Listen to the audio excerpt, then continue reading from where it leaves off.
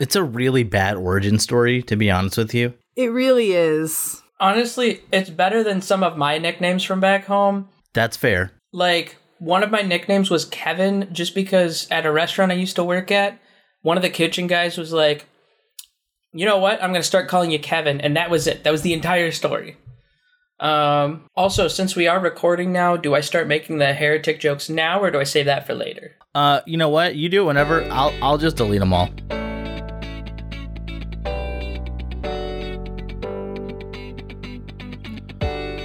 Welcome to the Barely Saved podcast, where we have the discussions real Christians don't have. Here's your hosts. I can't do it without the music. But my name is Vanilla Ice Cream. My name is Rachel. I am Mike, and I am back after a 3-week hiatus. Or 4, I can't remember. Man, it was so quiet without you here. And we have a special, I don't know. Do we have special guests? Do we do that? No, we have guest hosts. We have other hosts? Yeah. We have an additional host who is not Caleb, who is, if you don't know, currently in the hospital. And this person is not. So go ahead and introduce yourself and tell us a little bit about yourself. My name's Ian. I currently live in Oregon, and I'm a Catholic. We'll fix that later. You can try. I mean, I'm thinking of a song, but I can't. I wouldn't even if I could try. I don't think that's the line I want to use. But So, to be clear, the way you phrased that was awkward, Matt. Caleb is in the hospital, and no, I'm aware. First off, I'm aware that Caleb's in the hospital. Second, I'm aware that my phrasing of the statement was awkward. And 3, there will be no fixing of it. which is why I'm fixing it for you, so that you can, when you edit it, it's fine. Just like a woman to want to fix everything. I think that's what you do. How many exasperated sighs am I going to have in this episode? Because apparently those are my most notable things that I do on the podcast, is just I sigh a lot. Apparently I don't say anything worthwhile. Mike, if you make a joke right now, I will Drive to your area and castrate you. Yeah. I'm closer to you than anybody else on this podcast. Okay, but I just want to point it out. Rebecca, Rachel, Pastor Becky does not have a single malicious bone in her body. She couldn't castrate me if she wanted to. Hold on. Challenge accepted. I feel like if you really pushed her, she might. You think I don't have a malicious bone in my body? Not true, militia. So wait, you're saying that she Malice? couldn't pick up a rifle Malice. and, shoot somebody with it? You're saying she's not a minute woman? No, she's definitely not a minute woman. She might be a proud boy, but I don't know. I don't know if I've ever heard somebody say that I don't have a malicious bone in my body. How do you feel about that? Tell us how you feel. I feel like Mike is more of an optimist than he lets on if he thinks that I don't have a malicious bone in my body. Do you think he's underestimating you? I really do. See, the problem is you're too relational to have true malice in you. Is this like some sort of Star Wars thing I'm missing? Like true malice? How is true malice different than fake malice? Yeah. Yeah, like what is malice if not true? I've got a little bit of fake malice in this jar over here. Well, I don't really know. I'm not going to explain myself very well. Yeah, you're not going to dig out of this hole. So, I'm just curious, I've never been described as that, so I think in my mind, when I think of maliciousness, I think of doing something to actively harm someone else without it being funny. It's actually trying to be hurtful. That's what I think of maliciousness as. Okay. I mean, I definitely think I'm capable, but I don't think you are. all right, well, that's fine. You can be wrong. I would love to be proven wrong, too. So if you don't mind doing something. I don't want you to prove him wrong on that one. Are you asking her to castrate you? I mean, that's what I'm hearing. That's what started this, right, Ian? That's... Yeah, I'm a little concerned about Mike's, Mike, I mean, do you want kids? Because it seems like you're a little, It's the weirdest kink we've ever heard on the podcast. Oh, Matt. Look, there was a saint who did that because he misunderstood Jesus' words. Matt, why'd you have to make it weirder than it already was? Yeah, you really just made it more weird, Matt. You should edit that out. We were already joking about castration, and you just somehow made it even worse. Hey, you know what? I've got a certain set of skills. It's obviously not joke making about castration. Did you laugh? Yes, I did. Okay, so there you go. And it's not the first castration joke I've made today. It's not the first castration joke any of us have made today, except Ian. Ian, did you make... What do you all talk about in your downtime? There's a lot of castration jokes. Welcome to my life. We're farmers, you know? What are you going to do? And when we started this podcast, we had another female. And I wasn't completely outnumbered every week. And now I have been abandoned, which is a problem because I have abandonment issues. And now I'm alone. I don't think you've been abandoned. Oh, Lindsay totally abandoned us. If it makes you feel any better, I get called a woman all the time on accident.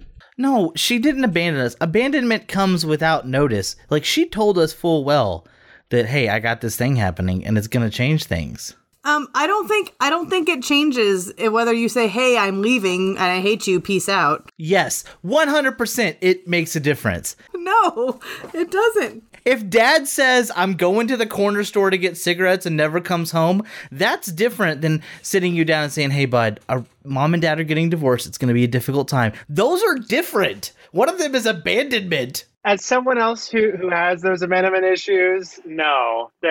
My friend told me that he was going to another job, and I knew he was going to another job, and I still sobbed for days because he felt like he was abandoning me. Okay, but that's what makes them abandonment issues. Because abandonment is, no, you said that she abandoned us. She did. She didn't abandon us. She left. Her leaving triggered your abandonment issues. That's fair. Okay, I'm with you, Matt. It says, okay, cease to support or look after someone, leave a place or vehicle empty or uninhabited without intending to return. She does intend to return if she ever can. She has returned to us even. Right. I'm reading all of, dude, I'm reading all the definitions. Stop interrupting me. Condemn someone or something to a specified fate by ceasing to take an interest in them. Give up completely a practice or way of thinking. Abandon one to allow oneself to indulge in a desire or impulse. That's different. Okay. Like Ian has abandoned Orthodox Christianity for Catholicism. I was never. That's also, first off, there's so many things wrong with that statement. Because no Protestant can claim to be Orthodox Christians. Listen, it's more fun the way I say it. Did we all forget my pill this morning? Is that what happened? Did we all forget my med? Yes. I actually remembered my meds last night. Oh, so man. there's nothing in the definition of abandonment that implies discussing but Rebecca, it. There's nothing in the definition that says you have to discuss it beforehand for it to not count as abandonment. I would like to say though that in common parlance, the way that we use the word, you can't just abandon something if you plan on coming back or if you've had a conversation with that thing. I disagree. I'm actually with Rachel on this one. Or Rebecca. Jeez. Man, I cannot believe y'all are so wrong on this one. It's okay. You can say Rachel. It's all good. Plus, then it's my cover name, you know. Wow, wow, wow, wow. Well, there it is, boys and girls. Is that the didgeridoo? That was not bad, but it is going to be in the podcast. That was more of a didgeridoo, but that's fine.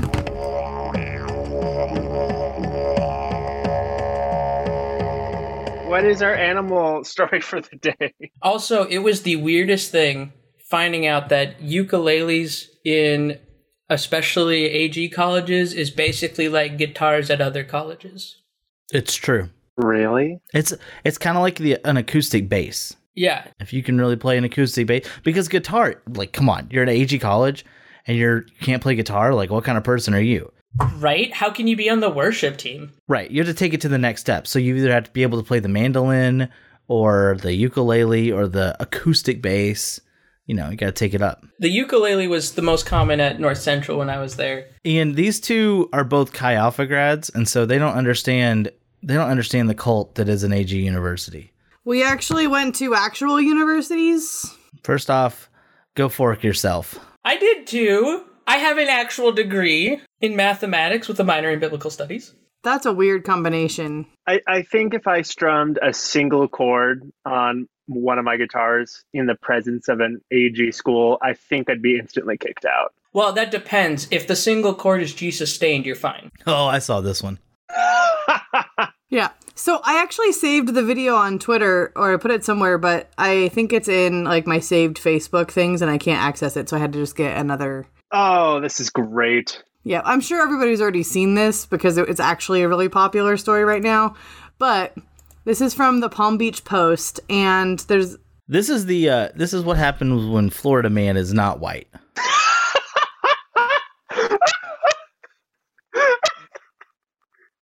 You're not wrong. Am I wrong? It's a crazy idea, but it works perfectly. Okay, hold on. I have a problem with this sub. So the heading on the article is corralling an alligator with a trash can creates new Florida man sensation, and a warning, apparently. And the subheading is wildlife officials warn people not to use trash cans to catch nuisance alligators after a video went viral of Eugene Bosey's Steve Irwin-like moment. I have to say, that is not what Steve Irwin would have done. Oh my gosh. I knew you were going to say that as soon as you read it, that was your complaint. This is not what Steve Irwin would do. It is my complaint because Steve Irwin would not have done. He would have jumped on the darn thing. Well, this man is a crocodile hunter, and just because he doesn't hunt the way you want him to. That's not how this goes. Look, just because white culture tells us that we need to jump at dangerous animals and risk getting our arms bitten off doesn't mean that what he's doing is wrong. Ian, we've been over this. Alligators are crocodiles. I'm just saying that you shouldn't compare it to Steve Irwin. You can say, I'm not saying it's wrong. It's just not what Steve Irwin would do. So don't say it. I think you can compare it to Steve Irwin and that you're just being sad because he's... No, he wouldn't do that. But he would catch the gator and move it to a safe place instead of killing it. So they are comparable. But he would have caught it by like jumping on it and securing its jaws and like doing it in the way that's not trapping it in a trash can. It's like Steve Irwin, but not fully Steve Irwin. Steve Irwin is trained, or rather was trained for that kind of a thing, whereas this guy looks like he is not. And was doing the best with what he had. Okay, well, it's true. I'm just saying. Way to put a dart in the heart of that argument. Okay, so he's a U.S. Army veteran, so that also, you know. Have we talked about the story at all? Yeah, we're still talking about it. What did he do? Has anyone actually said what he did? Okay, so there's an alligator in the yard, and he took a trash can with two wheels on it, the two-wheeled kind. I don't know if there's a better way to say that. And like herded it backwards. What makes it great is he's wearing Adidas slides with socks in Florida. What are you doing? And like herds the gator into the trash can. Honestly, he did a pretty good job of it from the video I'm watching. He did great. And he did, yeah. I mean, I'm kind of impressed.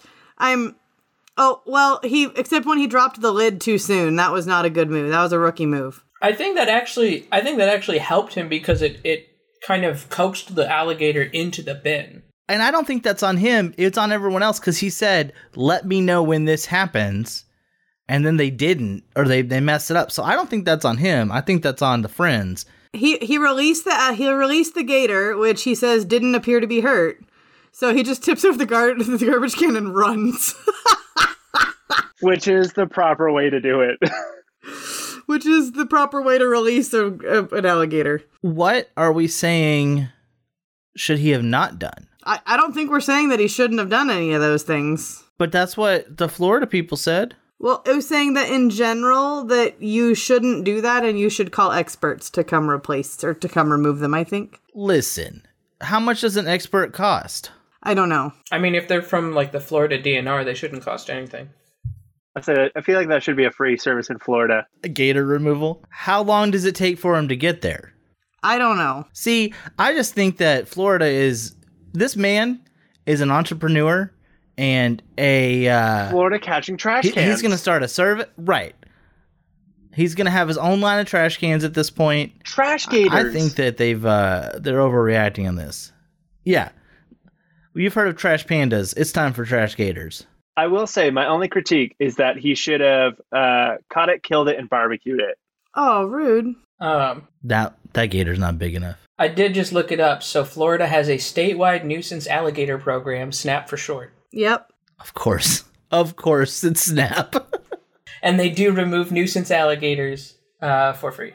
So they are they're just more concerned that somebody else will get hurt. They do only remove alligators of at least 4 feet in length. Anything smaller, and they say it's not big enough to be a danger to anything. My Chihuahua disagrees. You don't have a Chihuahua. His hypothetical Chihuahua. My hypothetical hyper Chihuahua. No, it's a great story. Thank you, Pastor Becky. Pastor Becky's Animal Corner. And now it's time for Mike to play our transmission music.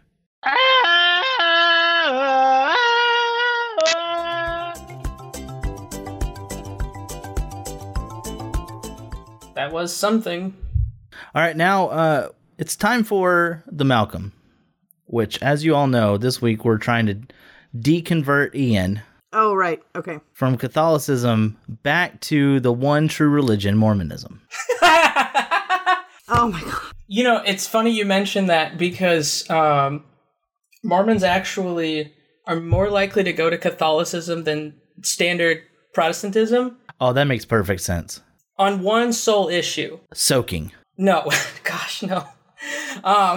Somehow I got a soaking TikTok recently. Did not know what that was.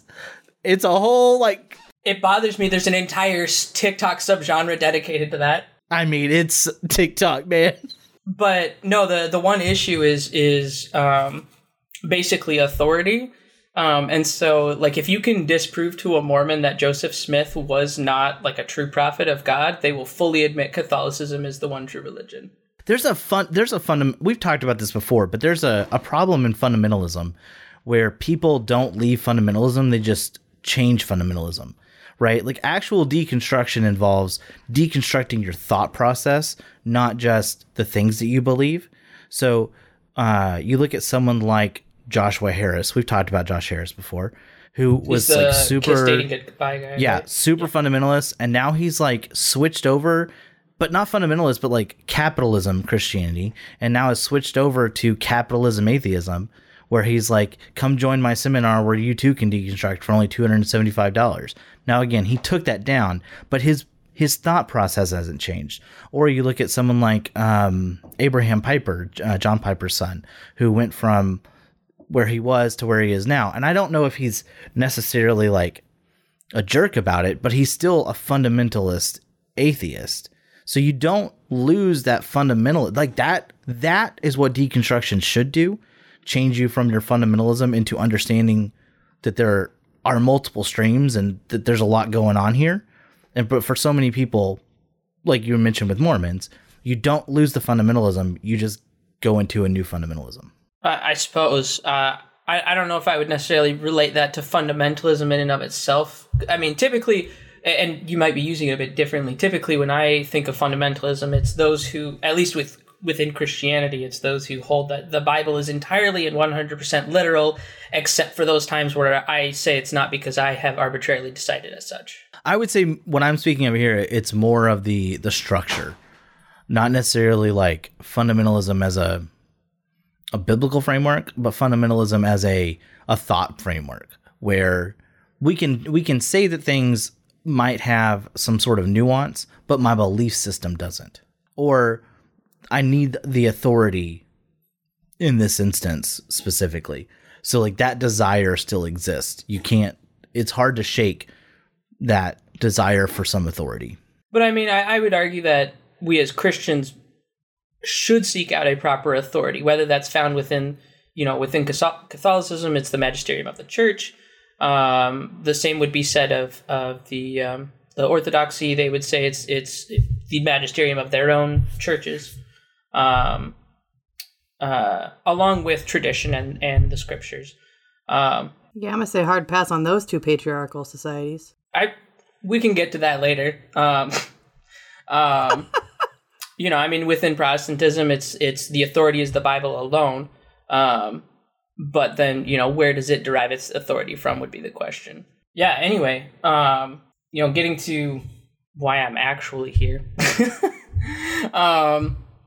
Because when Caleb and I had talked, and I assume he relayed the same to you guys, that I would be talking about my, what brought me to Catholicism and and kind of like answering some of your guys' questions about it and such. Yes, that's what we've heard. There was an earlier conversation where I don't listen and pay attention, so that's applies here. Basically, it was like, this person's coming on who converted from AG to Catholicism, and we're going to talk to him. And that was about it. But that was the gist. So, I mean, that's what I was expecting.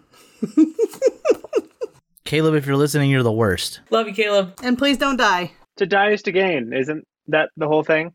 I'm already dead to myself. Well, honestly, we can relate to the deconstruction of the faith and such. Because honestly, that's kind of where things started for me. So, I mean, short story, I grew up in a charismatic Protestant background. As a kid back in Oklahoma, we went to a charismatic non-denom church, moved to Wisconsin, went to a charismatic non-denom church for years. Then we went to a Foursquare church. And then once I moved out of my parents' house, I started attending an AG church. Mainly just because they had a young adult group, and as far as I could tell, their beliefs seemed to be about the same as Foursquare, and I would find out later, obviously, they're basically the same because the Foursquare came out of the AG. And then I attended an AG college. So, I mean, I've been in the charismatic Protestant realm basically my entire life. That's what I've pretty much known. But anyway, when I was like an early teen, I want to say like 13, 14 years old, I kind of realized that there were some issues in what I was reading in the Bible and kind of what I was being told in the church, whether explicitly or implicitly.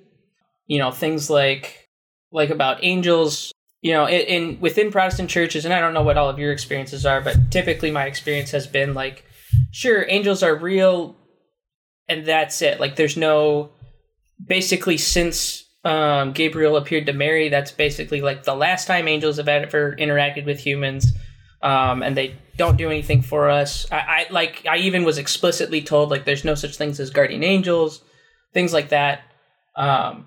And none of that really sat right with me, because that's not what the Bible seems to teach about that, specifically that topic, but other topics obviously came up. And so I had to think about, like, well, why do I believe what I believe? And it got to the point where I didn't really know what I believed, other than the one thing I knew for sure was that God was real. I knew that much. And I believed fully that he came down in the person of Jesus as a man, died on the cross, and that our sins are atoned for by that sacrifice. That much I could believe, but anything outside of that, I was like, I don't know how to support any of my other beliefs or why I should believe any of them beyond that. So then I tried, as much as I could as a teenager with limited access to the internet, because we had satellite internet where we lived at the time. I tried to do what research I could, but honestly, it was pretty difficult. It wasn't until, funny enough, it wasn't until I got on Reddit in like 2012, which, we all know how great Reddit is, right? It wasn't until I got on Reddit that I found like the Christian subreddits, like our Christianity, our Christian, our Orthodox, etc. That I started like learning more about the faith and what is taught, what has been taught. Part of the reason I joined our Orthodox at the beginning was because I didn't actually know what the Eastern Orthodoxy were. I just thought it meant like, oh, we're Orthodox Christians. And I was like, well, I think I'm Orthodox, so I want to join them and hope to learn and understand better what I believe. And I did end up learning quite a bit through them way back then, but it didn't all fully like click at all. It was like, okay, like I kind of get this. This all makes sense or lines up with what I've been taught for most of my life, but I still don't fully get it. So then a few years go by, and I started attending at NCU. And so they changed the curriculum like right before I got there, and so instead of systematic theology classes. I mean, they were still basically systematic theology classes. They just called them a different name. They called them the God and classes. So there was God in the Gospel, God in Religion, God in Culture, and God in something. I think God in the Arts, I think was the other one.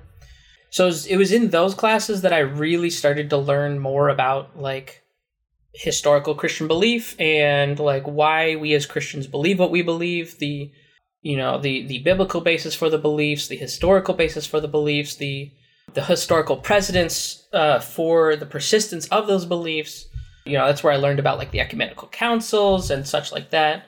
And that really opened my eyes up to like, okay, this gives me an actual like foundational reason behind the beliefs. And I actually became like more of a faithful Protestant during that time because I finally felt like I had an understanding of the beliefs beyond just like, this is what we believe, and that's it. I now had a foundation for it all. Anyway, fast forward a little bit. I met some guys through swing dancing, actually. And they happened to be Catholic, and we would get in one of the first nights that we interacted, we went out to eat at Perkins, and just had a really good night of dialogue and conversation about our, like, what we believed, what was similar between our beliefs, what was different. Obviously at the time, like, I disagreed with things about like Mary and the Pope, but most Catholic doctrines I didn't disagree with because frankly, I'll say this, for a non-liturgical Protestant group, the AG is one of the closest in doctrinal teachings to the Catholic Church. And so we worked on that we had common ground in most of the beliefs and teachings. Right. And then eventually, like, I at first I was nervous to ever like attend a Catholic service because my dad is ex-Catholic, and so we kind of grew up with a very anti-Catholic attitude as children in our family because of that. And so I was nervous to ever go into a Catholic church because I'm like, well, what if my dad finds out and he thinks I'm turning Catholic and whatever. And so I freaked out about that until finally I was like, well, it really shouldn't matter. One, because I'm an adult, and two, because I don't really believe any of this, and so I can just go as a means of like understanding and learning the Catholic faith better. That way I can dialogue better with Catholics and, maybe help them realize why their beliefs are wrong for those few beliefs that we disagree on. Anyway, so I attended a Catholic service and I realized it was very similar, one, to the Lutheran services I attended as a kid whenever we'd visit our grandparents.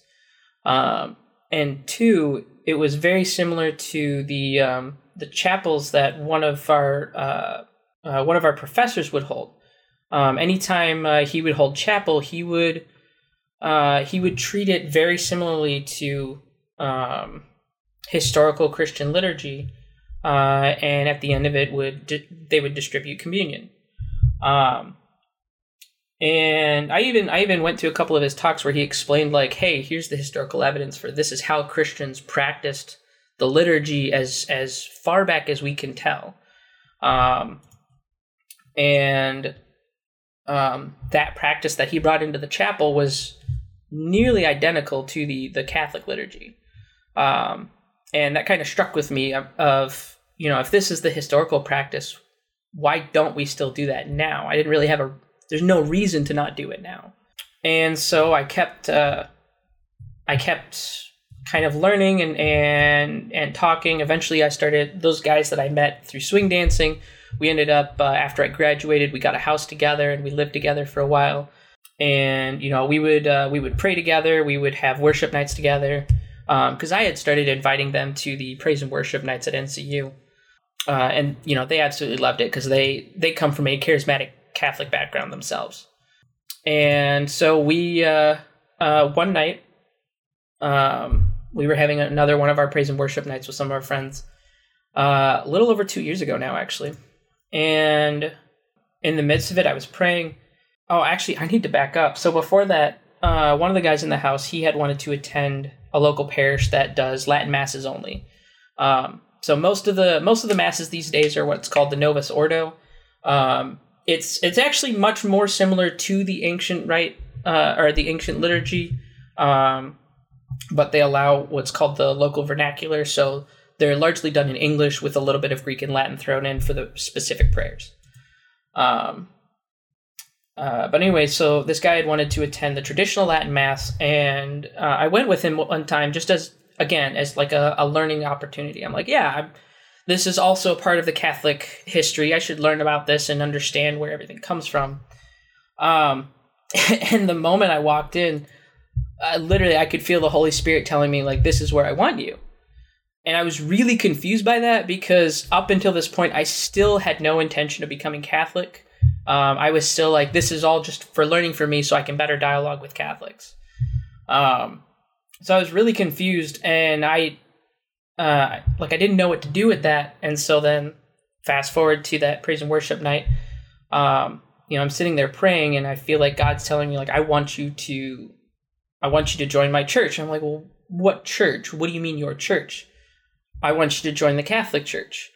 I was like, God, how can that be your church? All my life, I've known that that's not your church. How can that be your church? And he wouldn't give me much more than that. And I kept praying, until finally I was like, okay, God, if this really is you, I need some kind of confirmation so I know it's coming from you and not something else.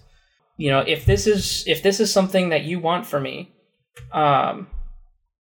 then give me a date. Tell me a date.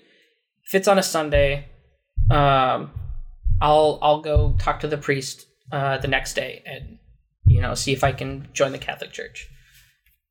Here, still thinking like this isn't from God. I'm gonna get some random date and it's gonna be nothing, and I can ignore it. The date he puts on my heart is December 8th. I look it up. It is in fact a Sunday, and for any Catholics who happen to listen to this besides myself, they would be familiar with December 8th is also a Marian feast day, which I was like, I had no idea at the time. But anyway, so I the next day I went and talked to the priest. I'm like, hey, this is kind of weird for me to ask because I don't know what to do here, but I feel like I'm being called to join the Catholic Church. Can you help me with that? And so he took down my info. He started meeting with me one-on-one. We actually, we kind of sped through so the process is known as RCIA, the Rite of Christian Initiation for Adults. It's basically a program that's run at parishes to help people get entered into the church. But we sped through mine because, as he put it, I already basically understood and believed all of the doctrinal beliefs of the church. There were just a few other things that needed to be added in. Like, up until that point, I still kind of had issues with Mary and with the Pope. But, after we talked together for a while, eventually he kind of clarified those issues I had, and I was able to comfortably enter into the church. But yeah, so here I am now, 2 years later, and still Catholic. So what were some of the issues specifically? We'll sit on Mary for a second. What are some of the issues surrounding Mary that you had, and how are those assuaged? Right. So I mean, I think the obvious ones would be like her perpetual virginity, or kind of the reverence that Catholics have for Mary in general. I didn't have any issues with her title Theotokos, or Mother of God, because that was something that was explained in my God and Religion course at NCU, is that the title Theotokos is not a title that any Christian should have an issue with, and in fact is a title to combat heresy, because all it means is not that Mary generated God. What it means is that Mary gave birth to the second person of the Trinity, Jesus. And while he was divine before she ever was, she still gave birth to him and was his mother. And so, like that I never had an issue with, because it's to deny her the title of Theotokos is to deny Christ's divinity at any point after his conception. But besides that, trying to think of some of the other Marian stuff. Well, you mentioned the perpetual virginity. I think that's something that might cause a lot of hangouts for people. Yeah, that one was like kind of an issue for me, mainly just because I didn't really understand why. Yeah, I just didn't understand why it was like an important doctrine. Like I didn't have issues with it specifically insofar as like it doesn't necessarily contradict scripture. It's just not explicit within scripture. And so basically my understanding of it is that the short explanation of my understanding is that it kind of strengthens the argument that she was a virgin even before Christ's birth, because like obviously she needed, like if she wasn't a virgin, there's no reason to believe that Christ was divine. If she had relations with anyone before him, then like obviously the Eastern Orthodoxy also believes in the perpetual virginity of Mary. The early Lutherans did as well, and I think most High Church Lutherans do. I believe I think all of the early Reformers believed in the perpetual virginity of Mary. It's actually a very modern teaching that she wasn't a perpetual virgin. Which makes sense in the puritanical nature. The puritanical nature of how sex was viewed throughout the medieval church. So by changing Mary's virginity, to non-perpetual, you don't have to worry about, or you can emphasize sexual purity in a different way. Because if Mary's perpetually a virgin, that can change some of the things we believe. But if she had sexual relations inside of a marriage, specifically with Joseph, that would change our view of sex based on her, or it could. I'm not saying it necessarily had to, but I can understand that it being a part of the Puritan movement. Well, what would the like if you were to? I don't think it changed anything for me. I'm just saying, like in general, like that's I think why it entered the conversation. I think historically there's an issue in when we see how sex was treated in the medieval world in general, and this view of because she was the mother of Christ, there's no way she could have sullied herself by having sex ever, because sex was painted as always a dirty thing to do, regardless of the necessity of it. So if we acknowledge that Mary had other kids, that she probably had sex with Joseph at some point, then that confronts kind of the ideologies, or it confronts our ability to say like, oh, the Mother of God was perpetually pure or perpetually a virgin. Because from a medieval historical perspective, like sex was like almost a necessary evil in a lot of teachings. So there's two kind of issues with that. One is that the teaching of the perpetual virginity of Mary dates back to at least the 2nd century, if not earlier. We have writings from the earliest Christians that attest to that. And you'd be hard pressed to find any of them saying that sex is dirty or wrong in some way. But I mean, as far as her being sullied, it's not so much that she's sullied by sex, because sex is obviously it's something that is allowed, not just allowed, it's commanded within the correct circumstances.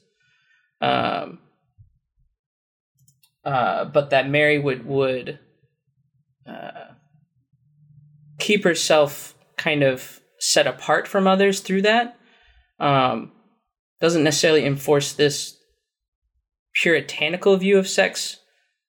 That's also, I mean, that's not even really good nomenclature, because the Puritans were very much like the historical Puritans, especially those who came to America, were... Oh, yeah, no, it's It's not good. Right, no, I'm not talking about the Puritan.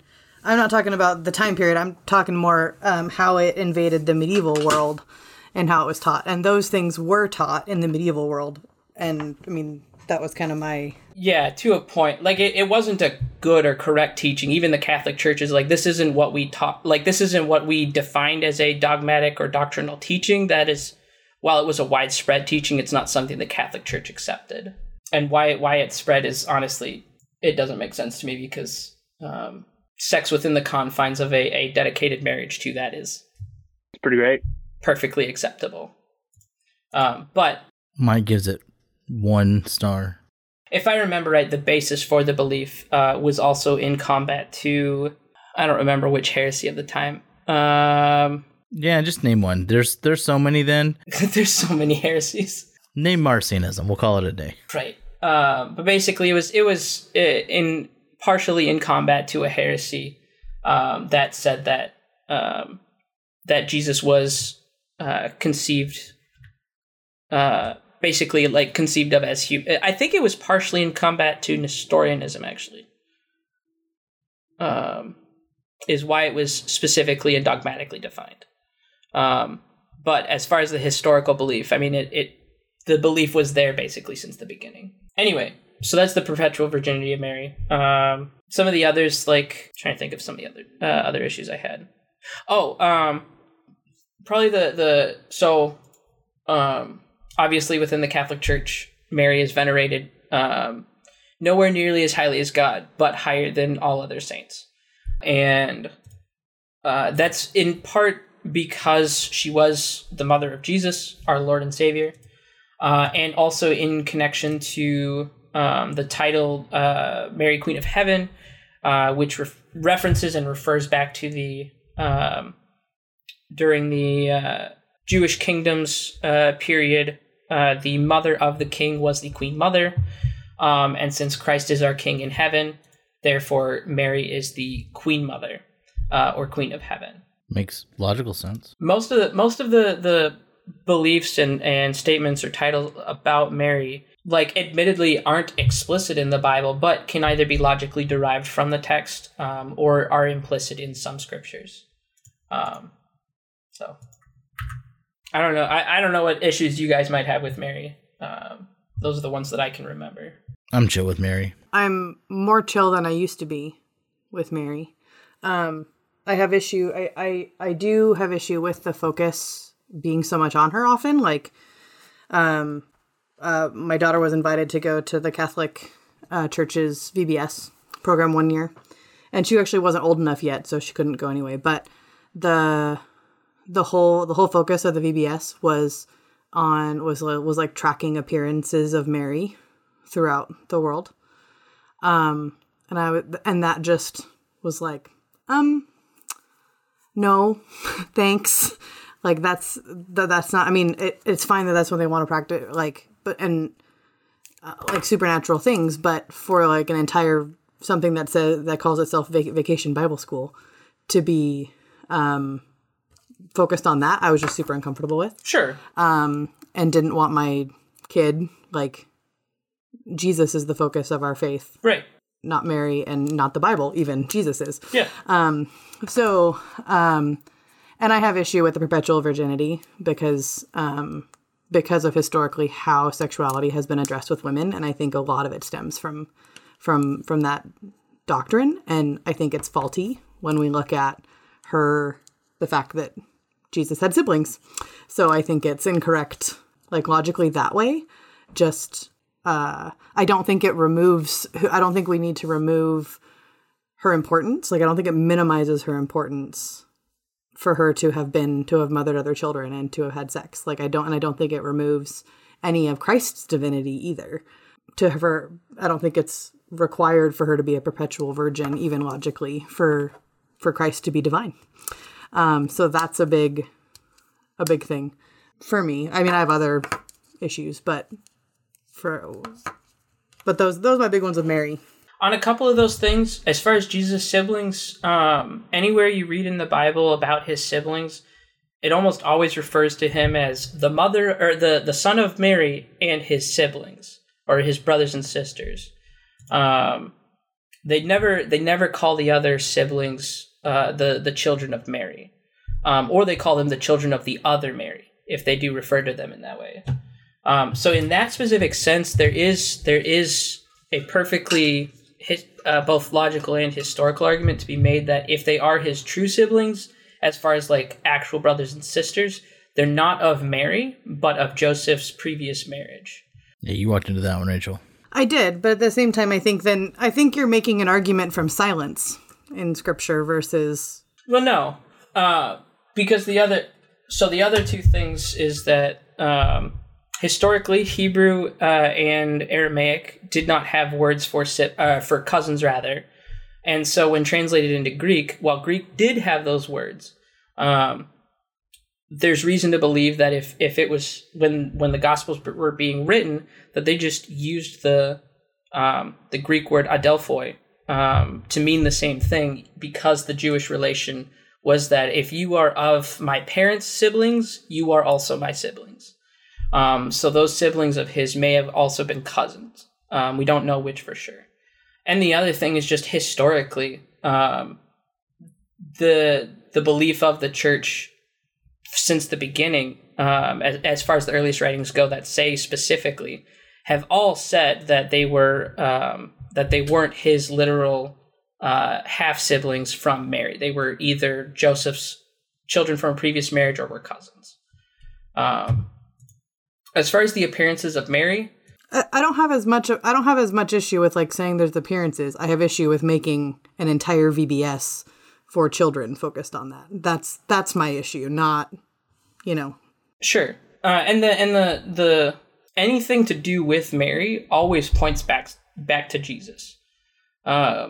Is always the teaching of the Catholic Church. Anything about Mary is a reflection of Jesus.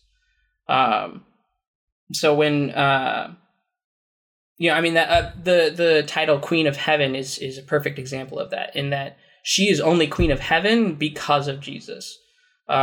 She is only the Mother of God because of Jesus. Without Jesus, she is nothing. She has nothing. So it's always about Jesus. So anything that's said of Mary is really meant to reflect and recall on who Jesus. I can understand that's the point, but I don't think that's how it plays out in actual practicality, it seems like. So it's like initial physical evidence. It's not supposed to be special, but we know. Yeah, I would say if you talk to any like regularly attending Catholic who, even if they don't necessarily know their beliefs well, if they're just someone who goes every Sunday and that's all they do, they'll still tell you that like the extent of Mary's veneration is to call to mind who Jesus is. And that's the extent of it. I can't speak much for people who don't attend regularly or are, like they go for Christmas and Easter and that's it. But anyone who regularly attends, they understand that the extent of Mary's focus is to recall who Jesus is. Yeah, I think that the way you explained it to Ian, like that makes sense, and that even puts some of like my biases against the Catholic Church in that regard, kind of to bed. I'm still, I don't know. I think the argument for Mary's perpetual virginity is just odd to me, because it feels like it's from silence, and it also assumes things that the Gospels did not really care about, in my opinion. Yeah.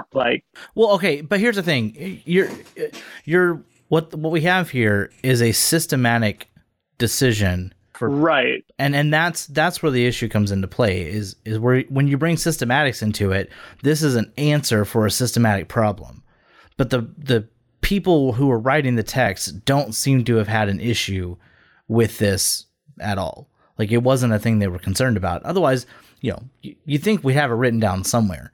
But they're not as concerned about that. That's a systematic issue that we bring to the text, asking those questions. Yeah, and I'm a little curious what you mean by an argument from silence, when I feel like I gave positive evidence. I mean, obviously, I'd have to share the specific writings with you, but you're giving evidence from the early church, which isn't like necessarily a bad evidence. Like, don't hear me wrong there, but just because Tertullian says it, like Tertullian has his whole De Speculoos, right?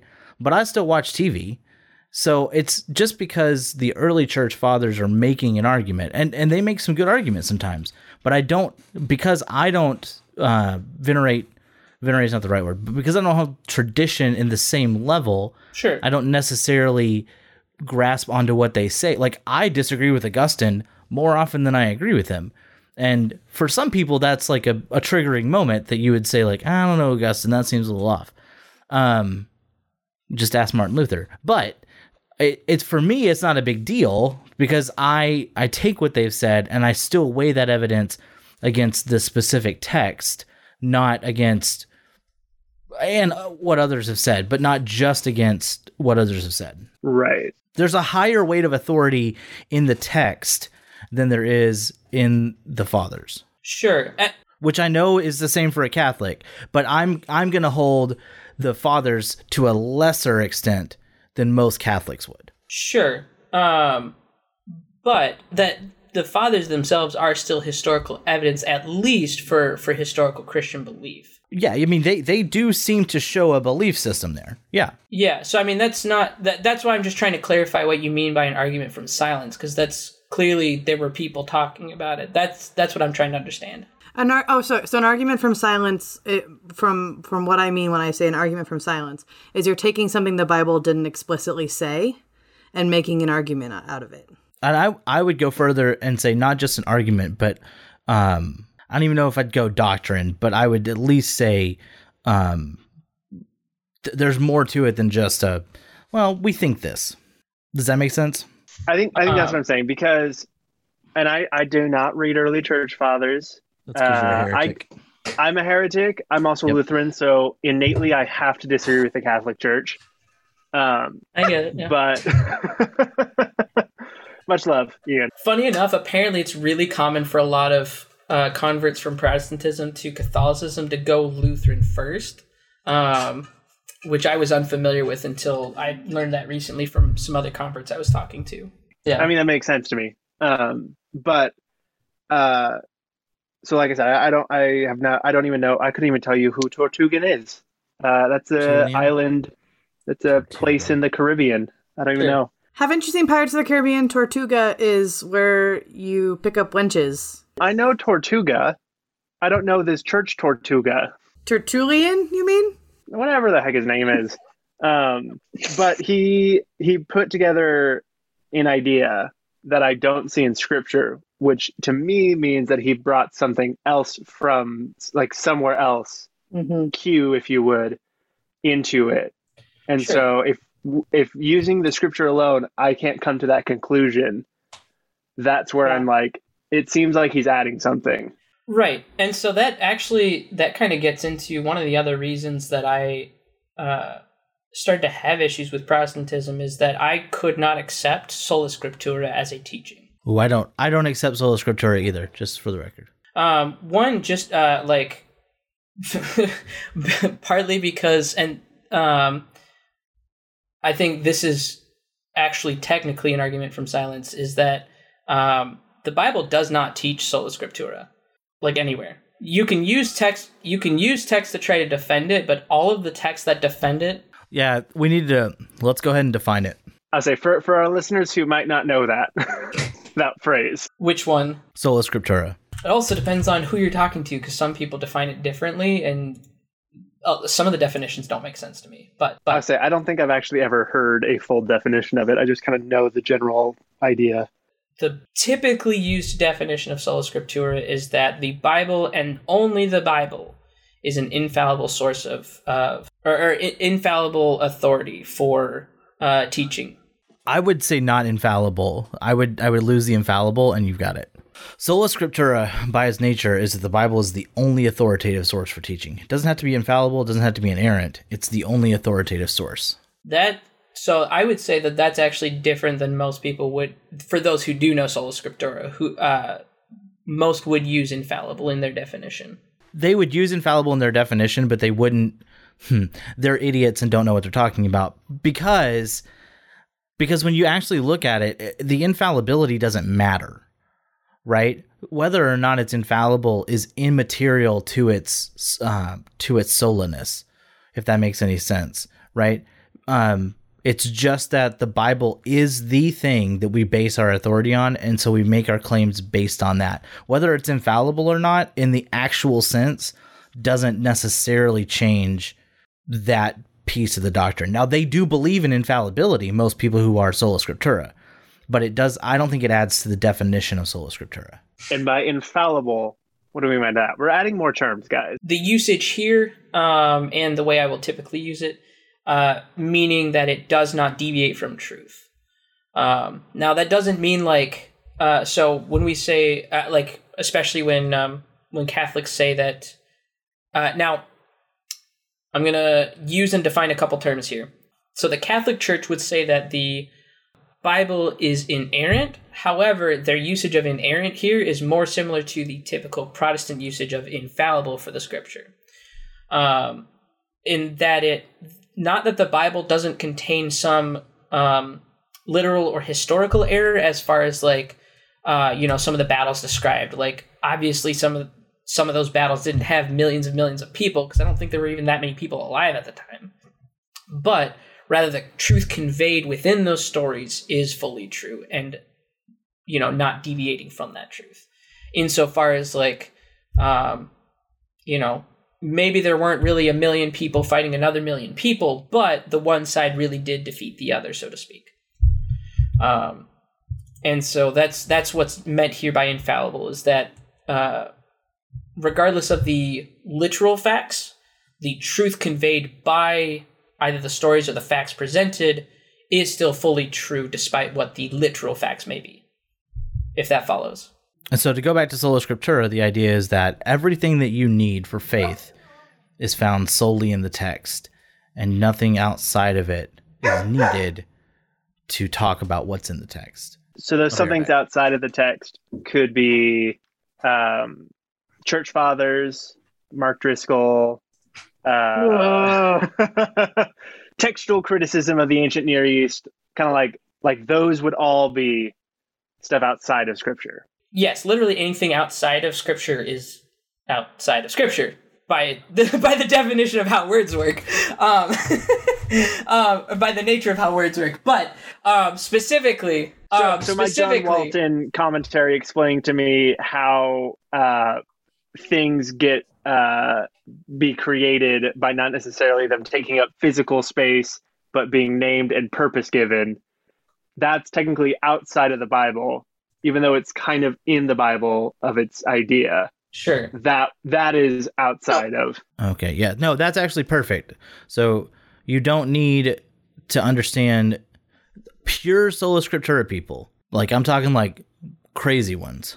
Don't think that you need the historical context. Yeah, and I think that's where we get into religious fundamentalism as far as relating to the scriptures. Right. That's underneath the plain reading of the text, people, which really means the plain reading of the translation that I have in my hand. Yeah. And if it's not King James, it's good enough for Jesus. It's good enough for me. Listen, y'all need to lay off King James. All right, it wasn't that bad of a translation. As a early English translation, it's not a bad translation. It's phenomenal. Obviously, it's difficult to read now as modern English speakers, but when it was written, or when it was made at the time, it wasn't a bad translation. Not like the ESV. Shots fired. I actually really like the ESV. It's got a lot of problems. Don't even go there. I will throw down. Okay. I won't go there. Anyway. So I going back to what I said earlier, I begin to have issues with sola scriptura because, before Christianity, the Jews didn't only have the scriptures, they had their traditions that were, whether given to God or man-made. They had both. And two, from the point of Christ's death and resurrection, ascension into heaven, to when I think Paul wrote the first letter that is now in the Bible, to when the first written word that is now in our New Testament was written, at the earliest, I think most of the evidence says 30 years difference. 20 years. 20. Okay, 20 years. So that's 20 years where they didn't have what we now call the New Testament. They had just what was referred to as the gospel, and that was an entirely it was a spoken message. Now there's good evidence to suggest that they did have letters from some of the apostles that were spread around, but they weren't held to the authority that our New Testament is, as well, because a lot of them were very highly specific to those churches, much like Paul's letters to the various churches tend to be highly specific, but we can draw general truth and meaning out of those letters. And anyway, so I realized that given that gap, that must mean that there was something that was holding those early Christians together that wasn't just the scripture. Yes, they had what we call the Old Testament, but they had to have more than just that. The only thing that made sense to me was that they're obviously they had themselves, the whole church body, but there must have been something persisting within it, which the Catholic Church would refer to as sacred tradition. And even Paul talks about in, I want to say, oh gosh, which of his letters? He writes so many letters and I get them all mixed up. But he mentions somewhere about the traditions and words we have, or the traditions and gospel we have given you. Continue to spread those. So even Paul makes mention of there are traditions that are meant to be held on to. And so I came to that conclusion that there must be some authoritative tradition that goes alongside with the scriptures that we have now. My understanding is when Paul speaks of that, I'm looking up for the reference, but it's... If you can find what it is, I don't remember the reference offhand. My understanding is that the context is he's speaking about the Lord's Supper. He's talking about things that have already been practiced. It's not what are these other things that they're doing? Yeah, the specific context, I think you would be right on that. And I think it's 1 Corinthians 11. Where is my Bible? I think it's in my living room right now. Now I praise you because you remember me in everything and hold fast to the traditions just as I delivered them to you. See, the problem I have with thinking that's a traditional, this is what we're doing kind of thing is really going to pull on 1 Corinthians 15, because everything that Paul does is according to the scripture. And so if they're practicing traditions, it does seem as if those are going to come out of Judaism for which they already have scripture.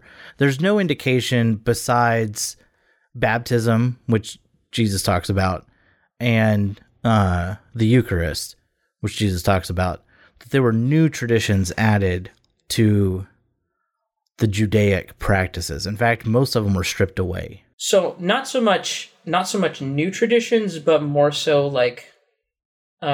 fulfilled traditions, in the way that or replacement traditions, in the way that baptism replaces circumcision. But you can't say that baptism just strictly replaces. I mean, I hear what you're saying, but at the same time, the scriptures even say that baptism replaces circumcision. Right, but baptism is already a practice observed. So it's not a new, it's more, I would say, a reimagined practice. It's to say it's a replacement. I think Peter's riffing more than he's saying at that point. I mean, it's not just Peter, it's Paul as well. And I think I don't think John talks about it at all, actually, now that I think about it. I think it's just Peter and Paul. Where does Paul talk about it? I can't pull that off in my head right now. I want to say in Romans. Hold on. I mean, Peter's really explicit about it. I do think one of the things that, as we're going into this is changing. It's still on topic, but it's changing direction. Just because, as the only female in the room, you're a female? Listen, I just recognize you as a person. I don't see gender. I knew you were going to say that, Mike. I heard it in my head before it actually came out of your mouth. I have a close friend who her and her husband attend the local Catholic church, and her husband and I butt heads for fun because he's a contractor and he has nobody else that'll talk theology with him. So we, have a grand old time. But I, as a female pastor, as someone who's called to ministry or whatever, and is working in vocational ministry, it's a hard sell to get me to try and join a system of religiousness that says that I can't preach God's word, or that there's a hierarchy of what I am allowed to do. And so I just think that needs to be acknowledged too, that like it's a place of privilege for you guys to be able to say like, either Mike or Matt could, I mean, well, actually you're both married, so you couldn't, but could convert to, but you couldn't be a priest.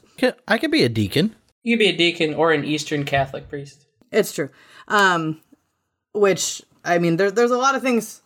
There's a lot of things my degree was in history and religious studies, so a lot of my issues with the Catholic Church come from the historical way in which things have been done, and believed. So, but from this particular standpoint, it's a place of privilege to be able to say like, sure, I could convert and join this, this group, and still be able to basically live my life and do whatever it is God's called me to do.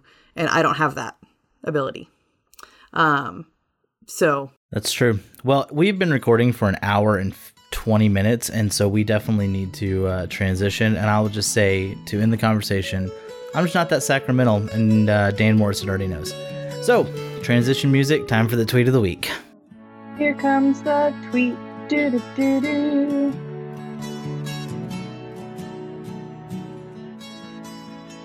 Yeah, your best Eric Metaxas voice, you're going to read that one. I'm going to tell you now, I don't know what he sounds like, so I'm just going to make up a voice for him. Do that. This is just a reminder that we are living through insane times in which people are saying many insane things. If you agree with that, it means that you are still sane. Stand firm. The truth always comes out eventually. Always. I appreciate that Ian's Eric Metaxas voice is the My Pillow guy. I actually don't know what he sounds like either. I've never listened to him. Your Eric Metaxas is very Mike Lindell. Yeah. I've never listened to him because I've never seen the ads, and I don't know what he sounds like. Oh my gosh.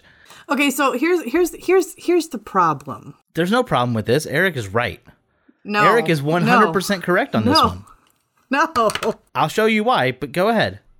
No, you go first, Matt. So, what did Eric say? We're living through insane times. We are. That's true. That is true. Now take out the word people and put in the word Eric. In which Eric are saying many insane things. And it's not wrong. Eric is saying some very insane things. You're sane. Agreed. Flawless logic. But this whole aspect of like what's the phrase? Stupidity? No. Throughout the last several years, especially with the pandemic and everything, everybody's talking about things being the worst they've ever been, or we've like unprecedented, which it is for us, or we've living in this insane thing. There's almost like a victim mentality, isn't?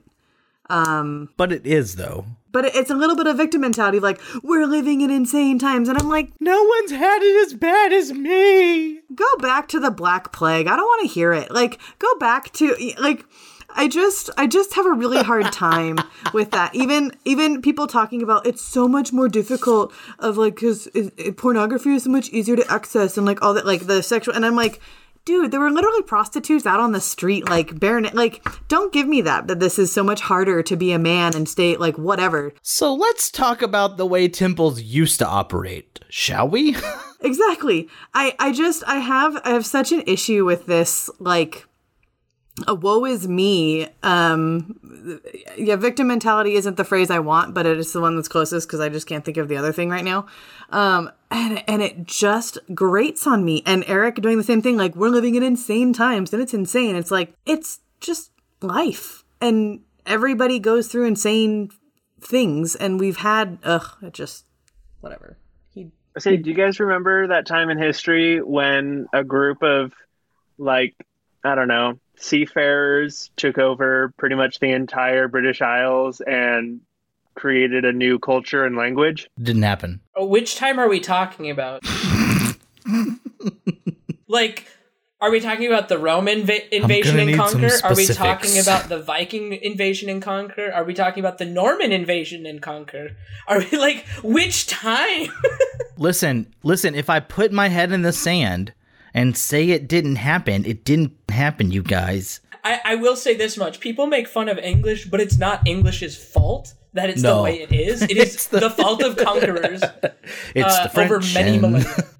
I blame the French the most, only because I like hating on the French language, even though it's the one I probably speak the best after Spanish. So, Ian, what would be fun is if you did a DNA test and then discovered that you're actually mostly French. Oh, that would be so golden. Oh, no, I know I'm part French. But are you mostly French? I'm mostly German from my mom's side. Yeah. And my dad's side is largely Welsh. He's only mostly dead. I'm just a European mutt. Yeah, Germans haven't had any problems in history. Yeah. Yeah, Germany was just like... Yeah, great country, never had problems. Its leaders are great. Win on top of win. No incest whatsoever. Rebecca, I'm not commenting on that, not because I'm trying to avoid it, but because that was an issue in my family. So you are trying to avoid it. So are you telling me you're part Habsburg? Because that's what I'm hearing. Probably not Habsburg, because I'd be very surprised if we were descended from the Habsburgs. We do know we were descended from the Pomeranian region. Get your dog jokes out now. I love Pomeranians, I gotta say. They're the worst dog breed behind They are not. Dachshunds and Chihuahuas. They are way better than either of those. Okay, but they're all trash, so No. way better is... Dude, Dachshunds were bred to hunt freaking badgers. Like, they're badass. Well, that's why they have really loose skin, but that doesn't make them badass. That's why they're I the did a worst swear. now. So, now that we've talked about our tweet of the week, thank you, Ian, for reading our wonderful Eric Metaxas tweet of the week. It's been a while since Eric said something real and true, and once again, he has managed to tweet something that he thinks is in his favor, but it's not for us. I can't do this whole no music thing. This is garbage.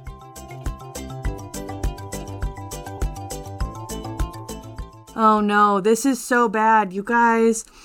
Also, it being called a sex abuse probe just sounds like not a great thing. That's bad language. Like, that is Number one. bad wording of that. How dare you? You leave Bob Smetana out of this. After a contentious 5-hour meeting on Tuesday, not going to name the date because it's a special date for me, the Southern Baptist Convention's Executive Committee September 28th. called for a further week of deliberations with a special task force on sexual abuse after failing to agree on the ground with a special task force on sexual abuse after failing to agree on the ground rules for a third-party review commissioned to study the denomination's handling of abuse claims. Now, if you are following this at all, especially on Twitter, the problem is It's so bad, they you have to guys. waive privilege in order for an investigation to be done. And they are refusing to waive privilege, which they're saying is to protect people.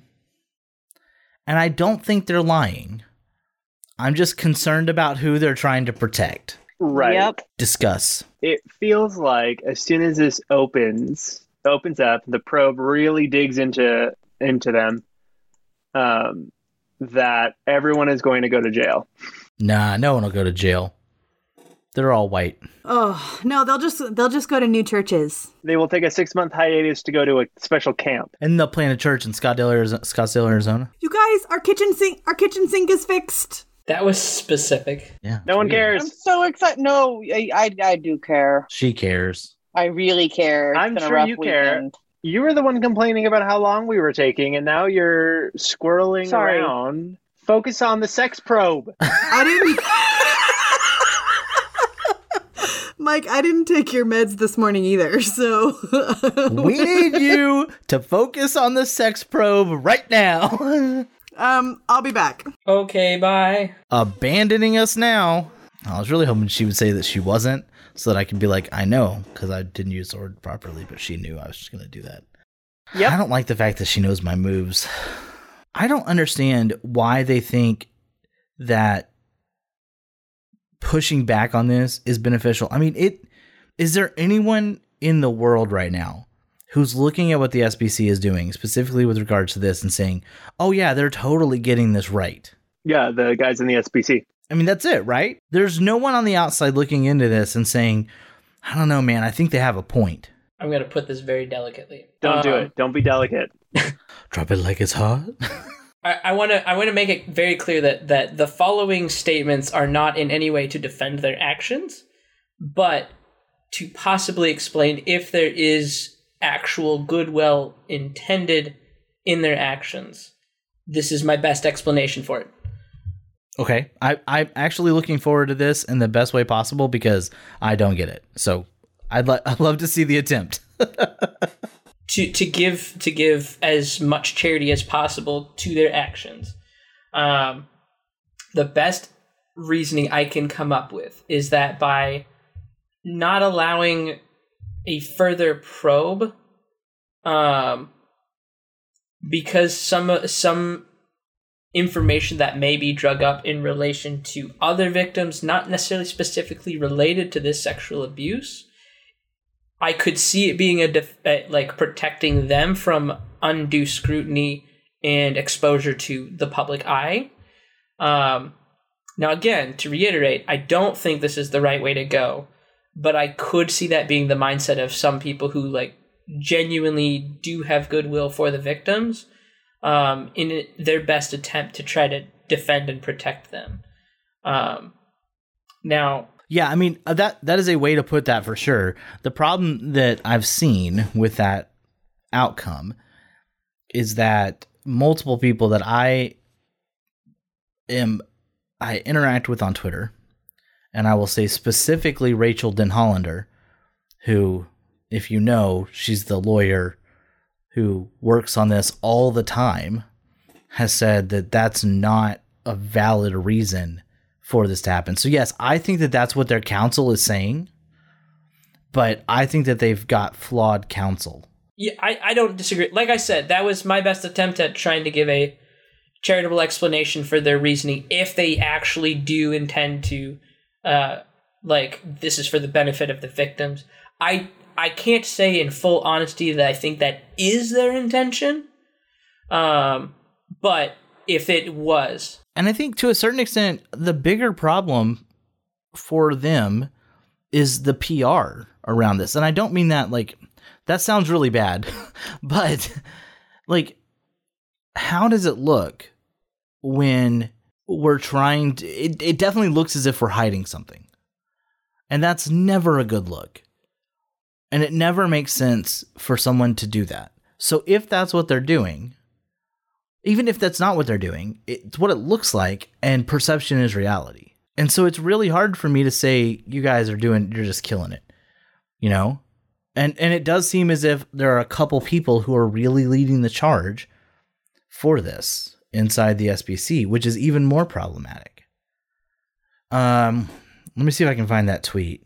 It's like it's one thing after the other. So it's like the whole like the CRT stuff, and then more women in ministry stuff, and then like it's like every time the SBC has been in the headlines for the last probably 10 years, but for me it's feel like just the last 6 months or whatever, it has always been something that they're not really making the right calls or doing the right thing, and like this doesn't help them as if they truly want to be bringing love and hope of Jesus to people, they no longer can do it in the public eye, because as soon as you say SBC, anyone who knows anything about the SBC is just going to think of the last 15 controversies surrounding them. Yeah. If I can throw in a joke to lighten the mood ever so slightly in this very serious and important conversation, but the Catholic Church would say that they've been going wrong since 1845. So that's my one heretic joke for the day. Only one? I mean, if you guys really want more, but I'll keep it to a minimum. I will say on a general scale, as a kind of broad rule of thumb, like any issue of sex abuse scandal anywhere within the Christian body, like I am fully of the opinion that, like, not only should it be brought to light, but harsh judgment should be brought on the perpetrators. And I say that, like, I say that, like, obviously probably one of the most famous and well-known is the sex abuse scandal of the Catholic Church. And the issues that came with that. I don't think the way it was handled within the Catholic Church was the right way to handle it. But in fact, I like the what I forget which church father it was, or maybe it was an early pope. One of them said that the best response to finding out that such a priest behaved in a manner like that is that they should be beaten and flogged, thrown in the water till nearly drowning, and then imprisoned for 6 months, and then live the rest of their lives in a monastery apart from everyone else. And I think, specifically to this in the ministry spheres, there obviously are consequences. And I'm all about grace, but grace doesn't necessarily remove consequences. And so for so many people, there's like a fear of, well, we got to be nice to these guys because, Jesus. And it's like holding people accountable for what they've done is nice. Holding people accountable is grace. Kind of, but yeah. No, it's fully grace. It's grace for their souls. If they should turn away from those sins and ultimately, enter into heaven at the end of their life because of the right and just punishment received in consequence to their actions, that is fully grace. Any limiting of a proper punishment is in fact ungraceful to their souls, because it may allow them to continue to sin further on, which would then draw them away from God. Which is bad. Yeah. That's what I hear. I could be wrong. Oh boy. Off topic, but Matt, I got some great news for you. Oh crap. What? My Audacity crashed. Well, Mike, it was good to pretend to have you on the podcast this week. Which is unfortunate, because I think you actually made some really great comments and points throughout, so Don't give him too much credit. No, give me more credit, Ian. I'm about to kick him off the podcast anyway. He doesn't listen to it. Barely shows up. After I get off the podcast, I'm going to go listen and do dishes. I'm going to listen to the Dumpster Fire Week. Thanks for listening to the Barely Saved podcast. Make sure to subscribe using your favorite podcast app. You can find more episodes, links, and show notes And merch at barelysavedpodcast.com. All right, everyone stop your recording. Oh, okay. We have an hour and 47 minutes if we keep recording. Whoops, I did a swear.